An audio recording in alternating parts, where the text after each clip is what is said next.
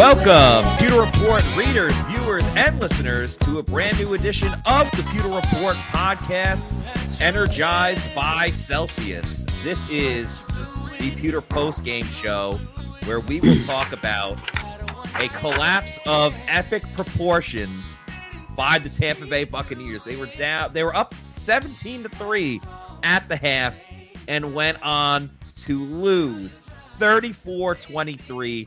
Getting outscored 31-6 in the final 2 quarters of football. I'm your host, Matt Matera. Joining with me is Adam Slavon and Josh Capo, who during the game day show said, "Who are these guys?" And then, as you see on the sign there, oh yeah, we know these guys. Adam, I think you said it on the game show, and you said this started out as a feel-good family home movie, and then it turns into an absolute like Jason Voorhees, Freddy Krueger style of slasher film. It was repugnant. That's the word I'm going to use, repugnant. Going through all the memes and in the videos, the best thing I found was they had us in the first half, not going to lie. It was a complete mirage. Josh, definitely an epic collapse. Josh, your overall thoughts. We can kind of take this game, quarter by quarter, but before we get into that, just your overall, like my brain isn't really functioning anymore. Just seeing like how bad. Yeah. I like the pop culture reference in terms of like the movie. The one that comes to mind for me is the Rocky Horror Picture Show. If you think about the start of that movie, it's all black and white. It's all wholesome. It's Susan Sarandon and Barry Bostwick, oh, I love you. Everything's going to be wonderful. And then they get to Dr. Frankenfurter's home and it goes to color and it becomes this entirely different, very, for them, scary, but very, very different movie. And that was definitely, it was a tale of two halves. I tweeted about this a little bit earlier, but I think this game really shows you the difference between what the Bucs ceiling is and what their floor is. And the floor is much different than the ceiling, right? The ceiling was the first half. Everything kind of went right. The execution was fantastic. The play calling was improved, although it's still not fantastic. And they were able to outscore a quality opponent 17-3. And then you saw the floor of the second half where the offense gave away the ball more in the second half than they may have done the entire season prior. I'm sure I'm exaggerating that, but not by much. The defense, I'm not even going to put this on the defense. I mean, they were put in an absolutely impossible situation, basically defending every drive on their side of the field. And the Bucs were outscored 34-7 or 31-7 in the second half. There's your difference. 31-6. Right? They didn't even get the 2-point conversion. Oh, that's right. 31-6. So it was just a complete collapse. And it started right from, like the kickoff, right? Like I want to say the opening second half kickoff, or maybe it was the second one. Devin Tompkins, tries to avoid a tackle. He ends up running backwards. He ends up in behind his own 10-yard line. Byron Leftwich decided, a 14-point lead is enough for me to just try and run the ball on every first down. And led to extremely poor results, which is predictable. The offense's execution started to wane, and so you got 3 and outs. You got a Giovanni Bernard didn't seem to know what play he was running on the. Josh, I don't mean to cut you off, my man, but it just Adam had a great line at the end of the game with under 2 minutes. It's like 3rd and 1, and they ran it with Leonard Fournette, and he's like, "Yep. Got to establish the run. Under 2 minutes left in the game. You're down by multiple scores. You got to establish the run." Yeah, I didn't mean to cut you off. It's okay. No, it's a perfect line. It was a comedy of errors. Everything regressed. Special teams regressed. 4th down decision making regressed. You're down by 10. You're down 27-17 with 9 minutes left a little over 9 minutes left in the fourth quarter. You've got 4th and 1. You showed earlier in the game on not 1 but 2 4th down. Go for it. And they converted both times. Yeah. And you're not going to go for it there. You give the Bengals the ball back. They ran 6 minutes off the clock and destroyed any chance you had at winning the game. Like the 4th down decision-making regressed. The offensive play calling regressed. The defense started pressing because they had to, just like they have in every second half of the season. It seems like they started to regress. The pressure on Joe Burrow regressed. Tackling regressed. The offensive line's protection regressed. Yeah. Receivers started dropping balls. Stupid penalties. I can't think of a single bright spot in the second half other than maybe Russell Gage looks like he's healthy. Cam break catch, though. Oh, that was. You got him. Yeah.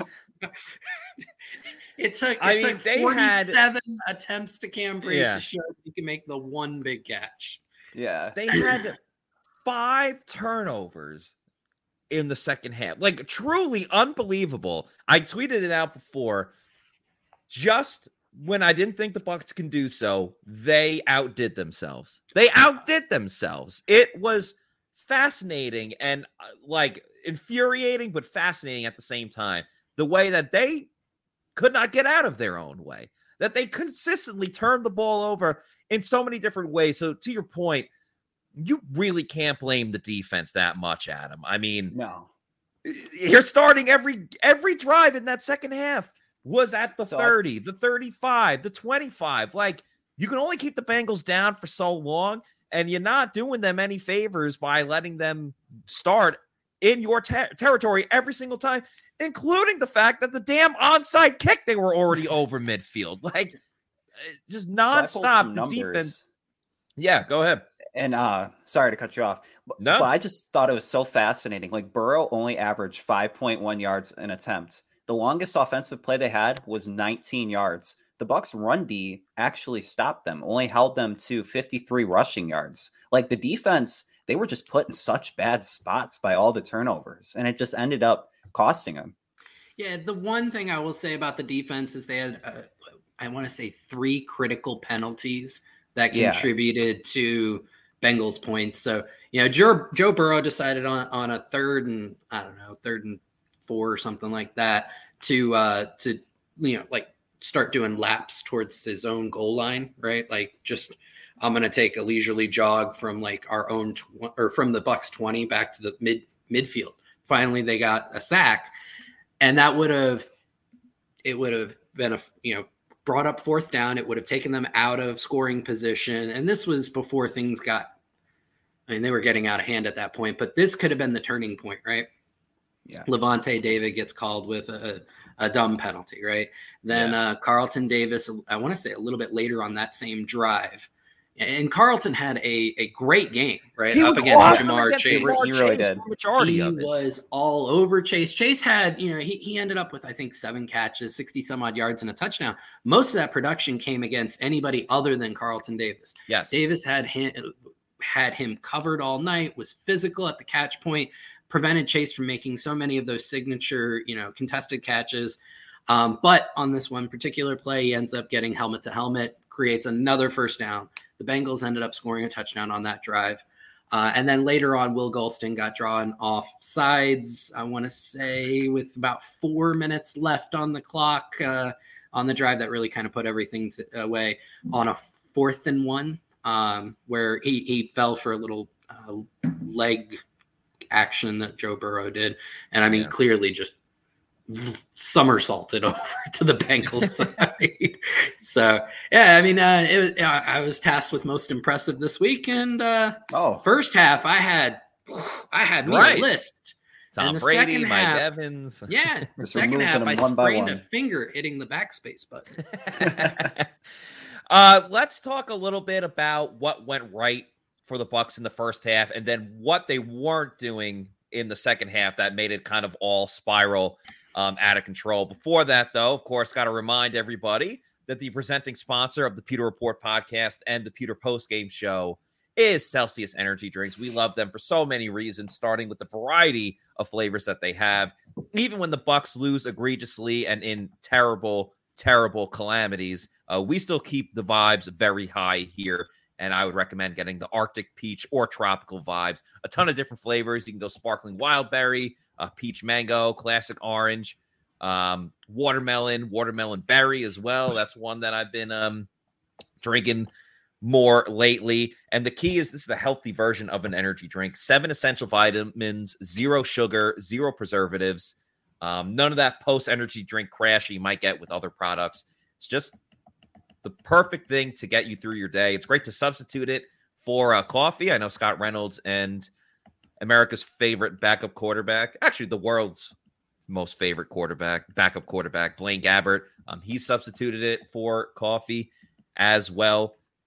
So go to the Celsius store locator, check out where you can find a Celsius energy drink near you at your local bodega. And then when you find out that you love Celsius, and we know that you will, do the subscribe and save over on Amazon, have it shipped to your house, get it in bulk. I recommend getting the variety pack because variety is the spice of life. You can enjoy every single type of Celsius energy drink. Have it sent to your house or apartment every 1, 2, 3 weeks, whenever you want it. Just make sure you're drinking Celsius energy drinks, the official sponsor of the Pewter Report podcast. There's some more flavors there, keeping the vibes very high. That's what we're going to do on this show and talk about the one good moment for the Bucs that was over in the first half. Adam, in your opinion, we watched the game together on here on a bit of a delay, but that's no big deal. What exactly was Tampa Bay doing right that we hadn't seen in recent weeks? Let's talk specifically on the offense. We can get to the defense too. But what did Byron Leftwich actually do correctly that we hadn't seen from Byron Leftwich since, I don't even want to give him credit for the Germany game, since week 1? Yeah, I think it definitely starts with the blending of play calling on offense, mixing up the play action passes in the beginning. It really, it was like a different element of the offense that we really haven't seen. And I also think the blending of no Julio, who's going to be that third option in the passing game. It ended up being Russell Gage, not just in the first half, but the second half as well. He was the only one that really put points on the board. And the targets were spread 12 to Gage, 10 to Evans, and 8 to Chris Godwin. And then also having the run plays, not relying so much on the screen. It was a different offense that we've been accustomed to seeing, but it only lasted for a half. Yeah, it was a fleeting moment. It was just like a summertime fling, not a full on relationship. Josh, curious your thoughts watching it separately from the live stream. I mean, there's a lot more motion, which was beautiful, throwing it, play action. We kind of talked about this when you joined at halftime, but it was just kind of one of those things where, hey, this is great. This is working. They're moving the ball down the field. They trusted analytics, going for it on 4th down, and then just didn't do any of that in the second half. Why? No, I we talked a little bit about it at the half, and it played out exactly how we feared, which was they had a 14-point lead. So they decided to start calling plays like they had a 30-point lead.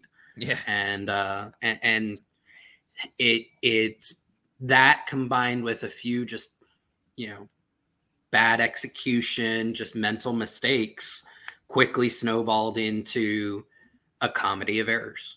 That's the best term I have for it. You had, first down run for 0 yards, second down, incompletion. So now you're facing 3rd and 10. Yeah, you can't convert the 3rd and 10. So now you're giving the ball back to Cincinnati, and you're giving it back to them in the weirdest ways. I guess you could say technically the Bucs went for it on that 4th down right at the beginning, because you assume that was a design play to Gio Bernard, although somebody didn't tell Gio Bernard about it. But I would have rather they just lined up and gone for it in a traditional way. I think that there would have been a much higher probability of success. And, you just, and that the dichotomy between the Bucs and the Bengals, the offensive play calling, right? I haven't gotten all the way through Cincinnati's, but, I'm at, what is it? I'm at where Cincinnati went up 34-17. Okay. So, which gets out of the, the neutral situations. So looking at neutral situations where basically one team was not 2-minute situation at the end of the first half or the end of the game, and where no team is up by 14 points or more, the Bengals passed the ball 12 times on first down, ran the ball 9 times. Meanwhile, the Bucs, I've got it. What is it? something like before they got in that situation, it was like 13 passes to 14 runs. And that's a big difference. And it goes back to Adam. I love the stat you brought up. It was one that I caught myself. Joe Burrow had almost 40 attempts and less than 200 yards passing. But when you get 6 to 7 yards on most of your first down passes, second down runs become very easy. You don't have to have these large explosives, and especially when you have a short field. And I think that goes to why you see the Bengals as one of the best offenses in the NFL, and they are one of the offenses that passes the most on first down in neutral situations versus the Bucs, which is legitimately one of the worst offenses in the NFL. And by points, I think they hit their quota. They're done. They're good to go. We hit 17. All right, boys. Good half. We're done for the day. We're going to get out of work early. We scored 17. Yeah. There are only 3 teams in the NFL that have scored less points than the Bucs this year by my count. The Rams are one. Yeah. The Rams and Denver are tied for the worst at 218 points. I think the Jets got to be close. Oh, nope. Houston. Yeah. Yeah. Houston at 235, and then the Bucs are 4 points behind the Pittsburgh Steelers with Matt Canada as an offensive coordinator. And the Bucs have scored 247 points on the year. Speaking of Canada, we have a couple of super chats to get to. One of them is Canadian. This one is American. Thank you, Eric, for the $9.99 super chat. Eric Collison. Eric says, the defense was put in terrible positions, but we all watched the offense turtle start going into the predictable offense we had seen. So, once again, and this kind of goes on top of what Eric was saying, 5 turnovers in the second half, 4 turnovers in the third quarter. I've been lucky enough to cover football for a couple of years. I watched football my entire life. I know you guys watched a lot of football.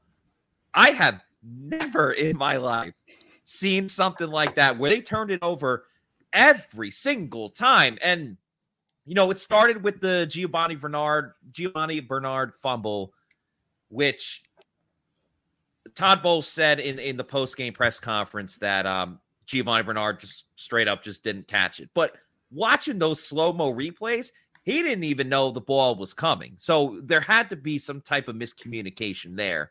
And then you look at all of the other turnovers. And again, I don't blame the Bucs defense. Can you get on the Bucs defense for, the offense turned the ball over and then the ball goes right into Sean Murphy-Bunting's hands and he's not able to get the interception? Or Burrow does the underhand throw and JTS has it and goes, nope, I'm going to knock it away instead of trying to intercept it. Yeah, sure. But you got to take baby steps with this defense. They got 1 interception. That's a hell of a day for them. But then the rest is on the offense. But yeah, I'm with you. I mean, the Bucs don't even get into that fake punt situation if they don't go 3 and out on the first drive. And then the 3 and outs just absolutely snowballed from there. Adam, I don't know what you saw, but to just so quickly regress and to just go back to the screen game and the running game, we make jokes about they're going to go run the ball again, and then they just do it. So I don't know how much we can really talk about the defense. They picked on Sean Murphy-Bunting. You can take this any direction you want. If you want to stick with the offense or you want to talk a little bit about the defense, they picked on Sean Murphy-Bunting, but, that is what it is. Again, if the Bengals have to drive 80 yards down the field, who knows how many times they reach the end zone. But we never had to answer that except for the last drive of the second quarter where they kicked the field goal. So, I mean, the turnovers was the name of the game. So Coach Bowles mentioned this last week, and definitely the case this week. The Bucs just really beat themselves. Offense, defense, special teams. They had the game fully in control. They killed the time of possession. I think one time we mentioned it was 15 minutes Bucs to 6 minutes Bengals, 10 first downs to 3 first downs. And then they just went away from it. And the play calling, it just reverted back to what we've seen. And I don't even know what to say. Just watching this game, it was really a tale of 2 halves. I don't remember a single play action in the second half. Yeah. I think there was a couple. I've got a shit memory, so maybe that's it. But I legitimately don't remember a single one. But it was absolutely ridiculous. Josh, isn't it hilarious? Well, I mean, there's a couple hilarious things. One, that the Bucs scored on a screen pass touchdown. But two, of all the bad things about the Bucs offense, like throughout the whole season, I'm not just talking specifically about this one game. The one minor positive that you could turn to is like, all right, well, the Bucs don't really turn the ball over that much. Tom Brady only had a few interceptions on the season. And then finally, as The Rock would say, they build a lead. Like they're up 17-3. They finally do everything else right that we were mad at them for not doing the whole season. They finally get that done. And then they're like, nah, now we're going to start turning the ball over. It's like you do everything right, and then you just regress to everything that you were. And the one good thing you had going for you, you immediately mess it up. It's out of this world. It's almost impressive. They outdid themselves, like I said earlier. It is something. I mean, I think we're being too negative. I really do. First of all, it was only 4 turnovers because technically the Geo fumble thing, that's not considered one because it's a turnover on downs. Okay. Yeah. So there's the first one. Bucs catch a break. Yeah. Right. Only 4 turnovers. And why are we being so critical of a division leading team? Yeah, that is true. They are. Yeah. I mean, the winners write the storybooks. Yeah, they're just as good as the Chiefs, the Bills, the Vikings, the Eagles, right up there. The Eagles, the 49ers. This is like, I think I've used all division. We should do that as what do these teams have in common? The Bucs, the 49ers, the Vikings, the Eagles, the Bills, the Chiefs, the Titans, I think still are there. And now the Bengals. What do all these teams have in common? They're all division leaders. This is like, I think I've used this, this analogy before, but there's that meme. It's from an episode of SpongeBob when like, the whole town is like burned down and everything because SpongeBob and Patrick are trying to do something. And SpongeBob's like, we did it, Patrick. We saved the city. And that's like exactly what Tampa Bay being in first place in the NFC South. I want to put that side by side with the Patreon at the Krusty Krab where everything's like burning down. Yeah. This is fine. Or no, that wasn't Krusty Krab. That was a different one. But it's like a dog sitting at a table. Everything's burning down. He's like, it's fine. This is fine. Yeah, we have another super chat to get to in just a moment, but we'd be remiss if we didn't talk about our friends over at the Seminole Hard Rock Casino, where if the Bucs can't win, at least you can win by heading over to the casino. Just the way you like it. Me and my wife decided we'll have some fun. I was playing a 2-cent machine. 6 bets in, I hit a jackpot. $117,000. Hi, my name is Tara, and I won over $500,000 playing slot. I do this full time, and I would not change it for the world. I'm Gloria. I won over $2 million at Seminole Hard Rock Casino. I went and bought a bunch of jewelry. My name is Mike, and I won over $350,000. I love playing baccarat because it hits different. When you pull in that card and you flip over that 9, beating that 8, can't miss. I'm Jimmy. I won $500,000 in a slot tournament at Seminole Hard Rock in Tampa. Even a blind squirrel can get a nut sometimes. My name is Philip, and I won $215,000 on Blazing Sevens. Put my last $40 on the table. Next thing you know, bam, $215,000 jackpot. I hit that bad boy. I didn't realize how much it would change my life. You only live once. Have fun with it. Right. Anybody can win at Seminole Hard Rock in Tampa.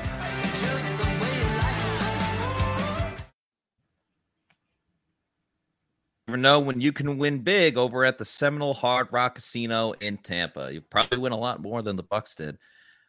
We had a super chat just found it. Brandon Burkhart, $6.99 Canadian. Thank you, Brandon. He says Brady was kept clean in the first half, and then he got 8 alive in the third quarter. Can't stand coaching on 50-plus yard field goals. 4 straight turnovers is rare. So we had a lot of people in the comments, and appreciate everyone that was watching and listening. Some people were saying this game's on Tom Brady. Others are saying that it wasn't. Josh, I'm curious to get your thoughts about that, because it kind of goes with, Brandon's comment, and we appreciate Brandon for the super chat again. Do you look at this game as Brady's fault? Some people are saying Brady's wash. I don't agree with that. But there was 2 interceptions. He fumbled it on the sack. So just curious what your thoughts are about that. I think I tweeted it during the game. I think it potentially was the worst half of football of his career. And I think I did that in the third quarter. It's partially on him. Were some of the things surrounding him falling apart, and you could see he was trying to press, he was trying to overcome, and that's a kind of a common theme this year, right? So like last couple of years, he's had good protection. Yeah. When he's got good protection, he can, his mechanics are great, and he can make all the throws he needs to. This year, his receivers aren't getting open, even worse than years past, and they've never been great separators. And then kind of happened again this game. You see, he had to put the ball into very tight windows, and the offensive line, as the commenter put, just collapsed and he was trying to overcome it. And in doing that, he pressed. His mechanics were flawed. He made poor decisions, and that led to a lot of the turnovers, and he's got to own that part of it. And I'm sure he does. I mean, Brady's always held himself, along with everybody around him, accountable. It's not all on Brady. He's certainly culpable in that second half collapse, 100%. Adam, how do you see it? I don't really. I mean, it's on the players, definitely. It's not just a Tom Brady thing. It's encapsulated by the whole team, offense and defense, and special teams. Tom Brady played a big part in it. It's really started with the special teams. But like I said before, they really just beat themselves. And I kind of found like Bowles' press conference interesting when he said the last 3 games, we got to save our season. They really have to show something in these last 3 games. Without question. And it's kind of annoying because that's essentially what Bowles said last week. Like, we're going to find out who we are, like who really wants it. And then look like you wanted it for just a little bit. Yeah, go ahead. They did find out who they were. Yeah. They're frauds, and he's a coward. I don't think Josh, go ahead. I was going to say, I don't think they really trusted themselves holding the lead against the Bengals. Like, the way that they played, I don't know. Right, I hear you, but then why not say, like, why get conservative all of a sudden? Why not be like, hey, this worked for us in the first half. Let's just do exactly that once again. And then, if it burns us, it burns us, and we go down swing. But we didn't see any of that. And, like, the coaches have made poor decisions, but I think they're smart enough to realize, hey, we've been a struggling offense all season long. We finally found something that worked. And they just immediately went away from it. And Josh, I completely agree with you. You were talking about it before. And Adam, you can back me up because I was saying this on the game day stream when it was about 9 minutes to go in the last quarter. And they were deep back in their own zone. And they got stopped on third down. They got tackled a yard short. And I'm like, well, I think they should go for it. Why aren't they going for it? Why aren't they going for it? You have 9 minutes left and you're down. I think they were down 10 at the time. Like, you're not going to get the ball back that much. This is way different than when they were punting it with like 7 minutes to go against the Saints and down 2 scores. The Saints are way more inept than the Cincinnati Bengals, who just went to the Super Bowl last season and got better on offense because they have a better offensive line than they did the year before. So that's the cowardice right there. I totally agree with you from that standpoint. And we got another super chat from Eric. So thank you so much, Eric. Another $9.99 super chat. He wants to know, when do we start talking about actual firings, in all caps, firings? And was that 3-4 exclamation points right there? I don't think we're not going to see any firings for the rest of the season. I mean, they have 3 games left. They still somehow, some way could win the division. It's just, you're not going to change it right now. That'd be a little too much turmoil going on. Yep. With that said, Byron Leftwich is all but gone after this season, just the way that it's been going. And if they lose out, and at this point, it's not a lock in any of these games. If they lose out, especially to the Cardinals, who might be on their 3rd string quarterback on Christmas, and then lose the division by losing to either the Falcons or the Panthers, would not surprise me at all if Todd Bowles is fired too. If you go down losing 4 or 5 in a row, would not shock me. Now, if they win a game and they win the division, then I think Bowles gets another year. This is clearly not the situation that any of them want to be in. Yeah. Going back to what you talked about in terms of that fourth down decision. So, it was 4th and 1. They were on their own 11. And there's this really great Twitter account. It's called Fourth Down Decision Bot. It was created by a guy named Ben Baldwin, I believe, of The Athletic. So basically, at that point, the Bucks, they weren't, their probability to win was very small. But if they had gone for it and succeeded, their win percentage would have gone up to 8%. If they had gone for it and failed, their win percentage would have dropped to 3%. Okay. If they punted, which they ended up doing, their win percentage went to 4%. So failing on fourth down, if you had gone for it, changed your winning percentage from punting by 1%. However, if they had converted, they would have improved it by over 5%. So it's a strong go for it kind of thing, but from analytics, and it would have increased their win probability by 1.8%. It was absolutely the right decision to go for it there. And again, the cowardice of just punting it away. And they literally, in my opinion, they have punted their season away on that decision, right? Because I don't see this team winning the next 3 in a row, which I don't see them winning the last 2, which is what they need to do in order to win the division. I don't see it happening. Honestly, we'll see what's up with Colt McCoy. For those that don't know, backup quarterback for the Cardinals, Colt McCoy, who's now the starter because, what's his name? Kyler Murray. I was about to say a different quarterback. Kyler Murray is out for the season. He got a concussion in this game, whoever they played today. Obviously, that's a very serious injury that you don't know if he's going to be able to play next week.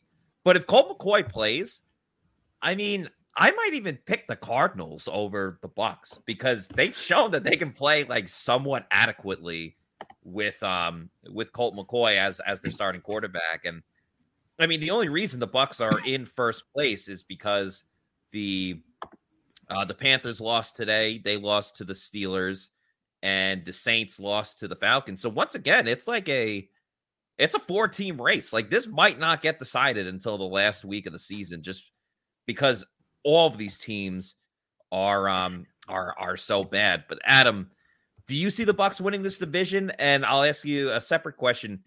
Is there any positivity that we can take from maybe an individual performance from a Bucks player? Because as a team, clearly not. It was a collapse of epic proportions. But yeah, what do you say? So both great questions. Now, in the first half, J.C. Allen, he was the only one that picked the Bucks to win this week. And I was like, I might be on a raft on my way to that island, Yeah. And now that ship has sailed. The raft, it ended up sinking in the middle of the ocean.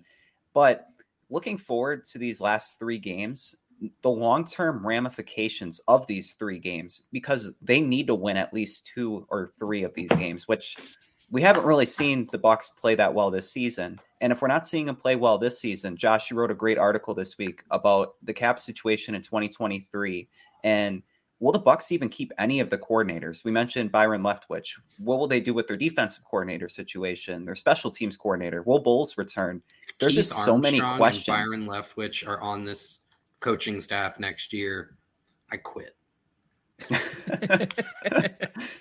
There's just so many questions to this team and not many answers. We saw answers for one half, and yeah. I like this comment from Grizz. I'm just rooting for Mike to get his 1,000 yards. Yeah, Mike Evans was a positive note again in the first half. Like, made a ton of catches, had over 70 yards. Of course, his best play was taken back by the blindside block by Chris Godwin. So even when things are going well, they weren't all the way going well. Let's go back real quick about the Giovanni Bernard situation, because our Pewter Report account tweeted out 2 videos. I'd recommend you guys checking it out if you haven't seen it yet. The first one says Bucks running back Giovanni Bernard tries to dodge the media instead of answering questions about the botched fake punt.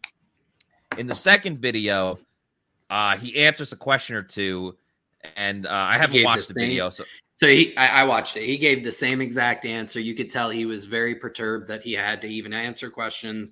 And he just kept reciting basically the same exact thing, which was, it's on me. It's on 25. That was on me.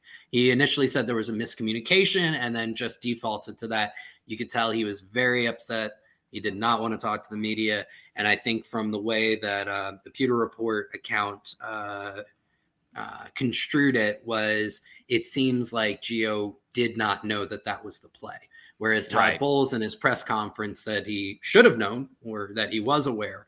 Initially, when I saw it live, I almost thought that Gio just didn't expect the snap to happen at that moment. That's what it looked like. Yeah.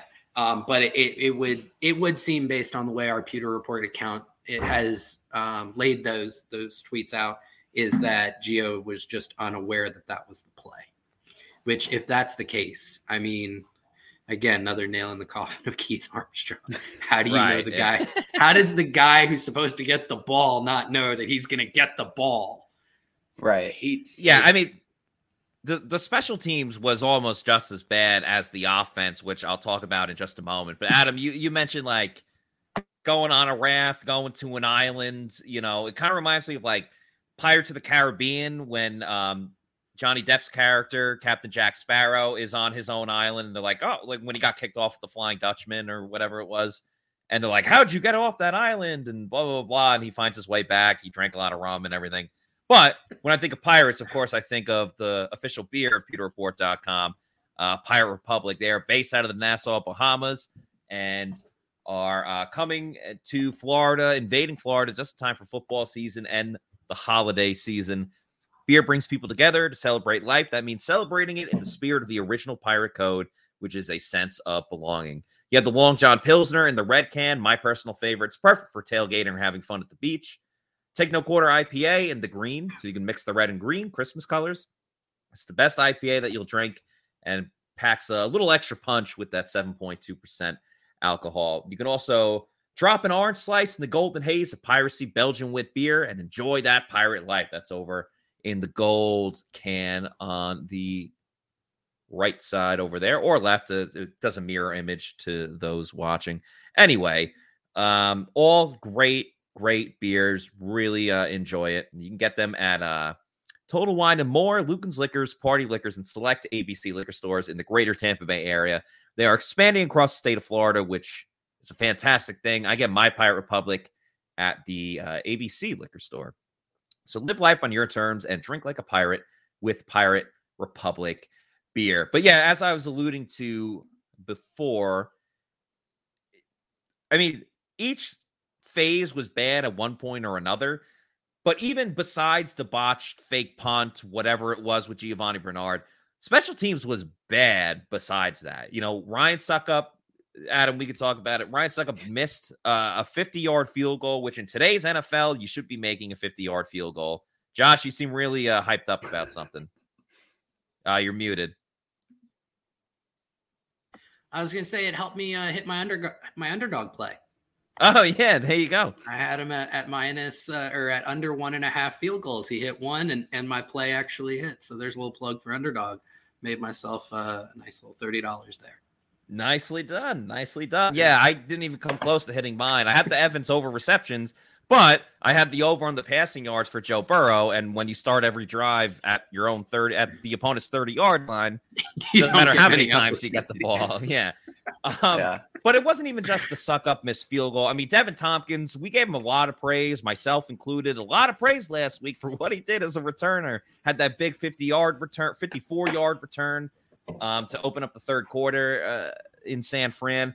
This week, not the same results. I think he was a little excited about, again, because he's from Fort Myers. It's about like a 2.5 hour drive. Friends and family in the crowd. I think he wanted to, impress them, and I understand that, but there were some returns he should have had no business of taking out. Got tackled at like the 15, the 10. There was one where he broke a tackle, but he was going backwards, so he even lost more yards. There was a questionable punt. Not the first one in the game where he caught it on a bounce, but there was a second one where I felt like he could have like ran up and at least caught it. And even if you don't get any momentum moving forward, you at least save like 5 or 10 yards the way that it bounced and then went to him. I don't think he should get demoted or anything like that. The Bucs will have to make a decision though, because they elevated him from the practice squad, and this was only his second game, but he was elevated from the practice squad in week 5, I believe, and he was an inactive. So last week was his first game, but he's been elevated 3 times, and that's the most you can do. Yep. For it's the NFL league rule, you can only elevate a player 3 times. So the Bucs will have to decide if they want to officially make him the new kick and punt returner and give him a roster spot on the 53-man roster, or if they want to go in a different direction. So they have to decide that. But Adam, that was just a long way of saying like special teams screwed up a lot too. And I think it's getting masked because of all of the turnovers that went on in the third quarter specifically. Oh, definitely. The special teams, they got the turnover train rolling, and then the offense conducted the rest. Yeah. If the special teams that was good. If the special teams actually would have played competently and got the team in better field position, maybe we wouldn't be looking at the game the same way. Now, it's not all on Tompkins, but he finally learned his lesson on the third kickoff return. He waved his arms and he's like, touchback. He doesn't want to. But I feel like Tompkins brings another dynamic to the offense. I still see him as the return man. It was nice seeing him get his first reception, get like a little sweep play. Again, an end around, some creativity, and then gone. It's gone. Absolutely gone. All right, Josh, where do the Bucs go from here? Like, what we know what needs to change, obviously. Like, but do they? Do they? That's the big question. That's the big question. I see what you did there. I mean, you thought for maybe a half that they had figured it out. I mean, they were doing everything that others, ourselves included, had called for, and to positive results. But something you had mentioned was like, the second half. I would even say going back to the first half, you started to see they just have this way that they want to conduct their team, and they are so beholden to it. It's almost like a religious belief that this is how we need to run our team. And you could see it starting to creep back in even as the first half waned on, right? First 2 drives, you saw the play action. It was like a 50-50 split run pass on first down. You saw the creativity. And then the third drive, all runs on first down, right? Like they went back, like Leftwich was like, okay, now that I've thrown this out there, the other team will think that's where we're going. Now I can go back to what I really think works. And it didn't. The third drive ended in a punt, right? And then the fourth drive, he went back to, play action and things like that. I think he had one where, like, it just, you could see that that's what they wanted to get back to. And as soon as they thought they could, they ran right back to everything that they've been doing wrong all year. And I think Leftwich has a shrine in his home with the Arians playbook, and he just puts it on a pedestal. The playbook's fine. It's where what you call when. It's so siloed and so predictable in certain instances that it makes it easy to cover. But the playbook's fine. It's like Byron Leftwich wants to win with one hand behind his back. Like, I don't need first down. Screw first down. I'm going to show you I'm going to score points just using 2 downs. Well, it's not working. Yeah, he's like, all right, I pleased the haters a little bit with motion, play action, throwing first down. Now that I got them to be quiet, now I can run my offense. Right, which, exactly. Hasn't worked at all. I feel like that's been a similar theme for weeks, too. Like, the years. first drive always goes well, and then it's like back to the same. Yeah, but it's really not that new. It's the difference between this year and 2021 and 2020 is they had better players on the offensive line who were producing better, which gave Brady the time to execute at such a high level that it's turning out to be unsustainable. And at least for this year. And that's the big difference is they relied so much on Brady to bail them out. And he was able to do it for 2 years. And this year, there has been a drop-off in his play. People accuse me of saying there hasn't. I 100% say that there's been a drop-off in Brady's play. Where I have huge differences with people who come at me about this is he's still playing at a high enough level that if they did other things, he could run this offense successfully. You saw that in the first half. They could beat anyone. Proved my point. Yep. They could beat anyone the way that they played in the first half. Right. And that's why he's not washed. Exactly. Yeah. Whether you want to look at how great the offense played or the defense just completely shutting down the Bengals, getting a pass rush going. And then, it just all changes so quickly. And the narrative changes too, which, is absolutely unfortunate. We'll get to one or two more comments before we wrap the show up. But first, let's hear a message from Age Rejuvenation. As we age, our hormones decrease, both for men and women. I was tired all the time, had no sex drive. I was groggy. I felt like I was 80 years old because everything hurt. I came to Age Rejuvenation because I was tired all the time. Bioidentical hormones has really made such an impact in people's lives. I actually enjoy shopping now. Got all my energy back. Mind is sharp. I feel like I'm 18 again. It was perfect for me. Get with Age Rejuvenation. Do it now. Don't wait. Call Age Rejuvenation today. Better, feel better, have better sex using Age Rejuvenation. It can help you out with testosterone therapy, peptide therapy, stem cell therapy as well. You've heard John Gilmore, Scott Reynolds talk about it a ton and how much it's helped them, whether it's helping them feel younger, lose some weight, have more, energy to go about their day, no naps in the middle of the day. So check out Age Rejuvenation and how it can help you. Let's get to, maybe a comment or two, see what's going on. Just that. We got a chat from Marquise Davis.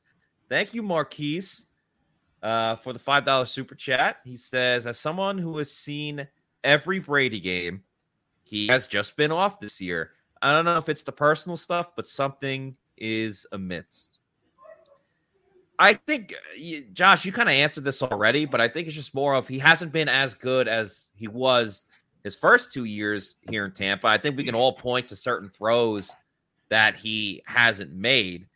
But again, not off enough where the team has to be this bad by any means. Yeah, go back to 2019 as last year in New England. There's a lot of similarities there. It's again, and there's this conversation in football circles about like the top tier of quarterbacks and what defines them. And most agree, they may not agree on who's in the tier, but they agree in terms of the cutoff is the top tier quarterbacks are able to just elevate above the circumstances around them, right? Bad offense. Burrow did it last year, right? Bad offensive line didn't matter. He was still able to execute the offense, even though he was pressured like 40% of the dropbacks he was on. You saw Josh Allen kind of go beast mode last night against Miami, where they just went to a quarterback power run and he moved upfield 45 yards and got them into field goal range to win the game. You see Mahomes do it with all of his magic, from time and time again.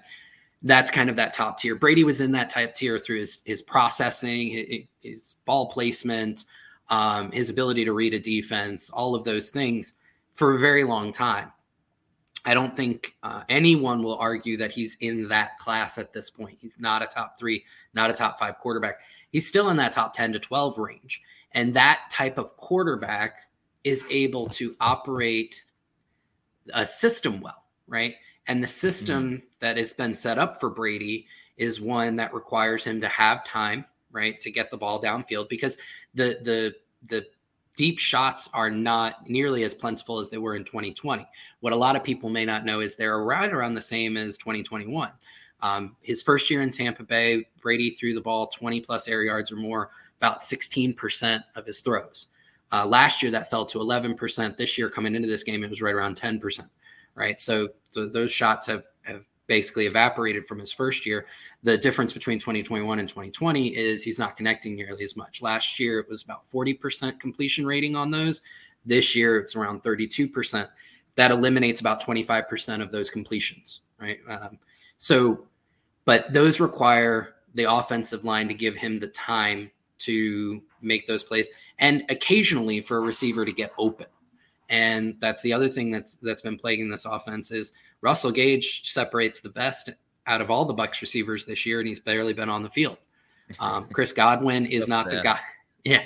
Chris Godwin is not the pre-ACL injury Godwin, and nobody should expect him to be his first year back. I mean, I think we're just over a year from when it happened now, but he's not separating like he used to. Each week gets a little bit better. Evans is not getting separation. So you have all these things around him that aren't doing well, and you see Brady trying to elevate above it like he was able to do in 2007 or even 2016 or 2017. And he doesn't have that anymore. But you give him the time and you give him a receiver separating even a little bit. And again, the first half proved he can execute that offense. He can put up 34 points a game. That's what they were on their way to. Yeah. Right. And that's plenty with this defense. But Adam, when everything else falls off, he can't elevate above it. And that's where people expect him to be. And that's where you get this washed, narrative. Right. I think people just see the Brady magic and expect like, oh, what do you mean he's not like absolutely perfect the rest of the time? And, when they start losing, then it's like, oh, it's all the pundits being like, he's done. And I don't know. He tends to prove them wrong more often than not. Sure. Before we sign off, Adam, any last comments about Brady or just anything else regarding the Bucs? Yeah, just kind of build off Josh's point. So we've seen for 2 decades Tom Brady be when he's in a system, when he's in a structure like he was in New England, like the first 2 years in Tampa Bay, when he has enough playmakers, he is that piece that carries a team to reach the pinnacle, to reach the Super Bowl. And now without those playmakers and the system around him not being as efficient as it has been in years past, I agree that we've seen that narrative of him falling off, but it's such a gradual decline from the 6 to 7, range to 12 to 13 and some of those metrics, and he's carried a team on his shoulders for 2 decades, and he can show it in doses like we've seen in the Rams game, like we've seen in the Saints game. He can still bring it, but it's unfair to expect that every single Sunday when everything around him is just falling apart. No, that's a good point, a good take, and I think we'll end it on that note. Want to thank everyone that watched and listened to today's tailgate show, game day show, and now this Pewter post-game show. We will have another Pewter game day show going on Sunday on Christmas. The tailgate show will start at 6:30, and then I'll be on for Pewter game day show at 8:20 for Bucs versus Cardinals. We'll see what goes on in that game. That's going to do it for us today. We will have a show tomorrow at 4:00 like we normally do on Monday. Further breakdown, extra comments from Todd Bowles, and see what's next for the Tampa Bay Buccaneers and if the Bucs can right this ship, because they're still playing for a playoff spot, believe it or not, as number 4 seed, baby. Yeah. Oh yeah. As wild as this has been in all the ways he didn't, as bad as the season's been, you just got to get into the dance and see what goes on from there. So for Adam, for Josh, I'm Matt saying thanks everybody for watching and listening, and we will see you tomorrow for another edition of the Pewter Report podcast. Out. Out. Later.